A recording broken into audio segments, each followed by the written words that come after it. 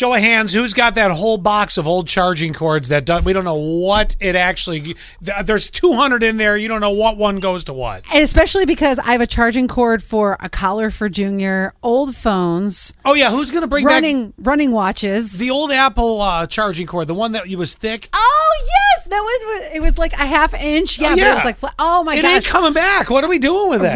Right. You know, and then I got this new cord with my new phone, and... Oh, I got to find it. But you know what's great about that cord? I believe it's one of those lightning cords where it charges the phone real quick. It is. Like they got real smart with that with Apple. But I have to find the right port for it because they just give you the cord. They don't give you the port. Oh, the nub. I call it the nub or the butt. Yeah. The nub or the butt. Yes. Well, the reason I say this is if you're like all of us and you have the box full of charging cords, well, we're in the same club, but now there's a move in Europe that could bring quite the change here. See, it turns out the EU, and you know what that means, is going to require all electronic devices use a USB-C charger. Now, do I know off the top of my head what a USB-C charger exactly looks like? No, but that means every component. So they're basically mandating this, going, stop, knock it off.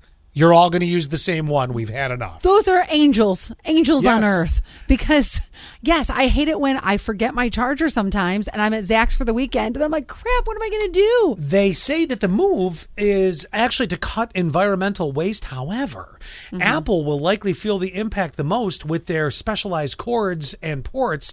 So the new European rule likely won't kick in until 2024. Who cares? The fact that it's on the horizon, just do it everywhere. It's awesome. By the way, if you ever are at a hotel, ask to look at the lost and found and tell me you lost your charging cord, and then there will guaranteed be one in there. Why do I feel the statement you just made is not quite right, but also not quite wrong? You're welcome.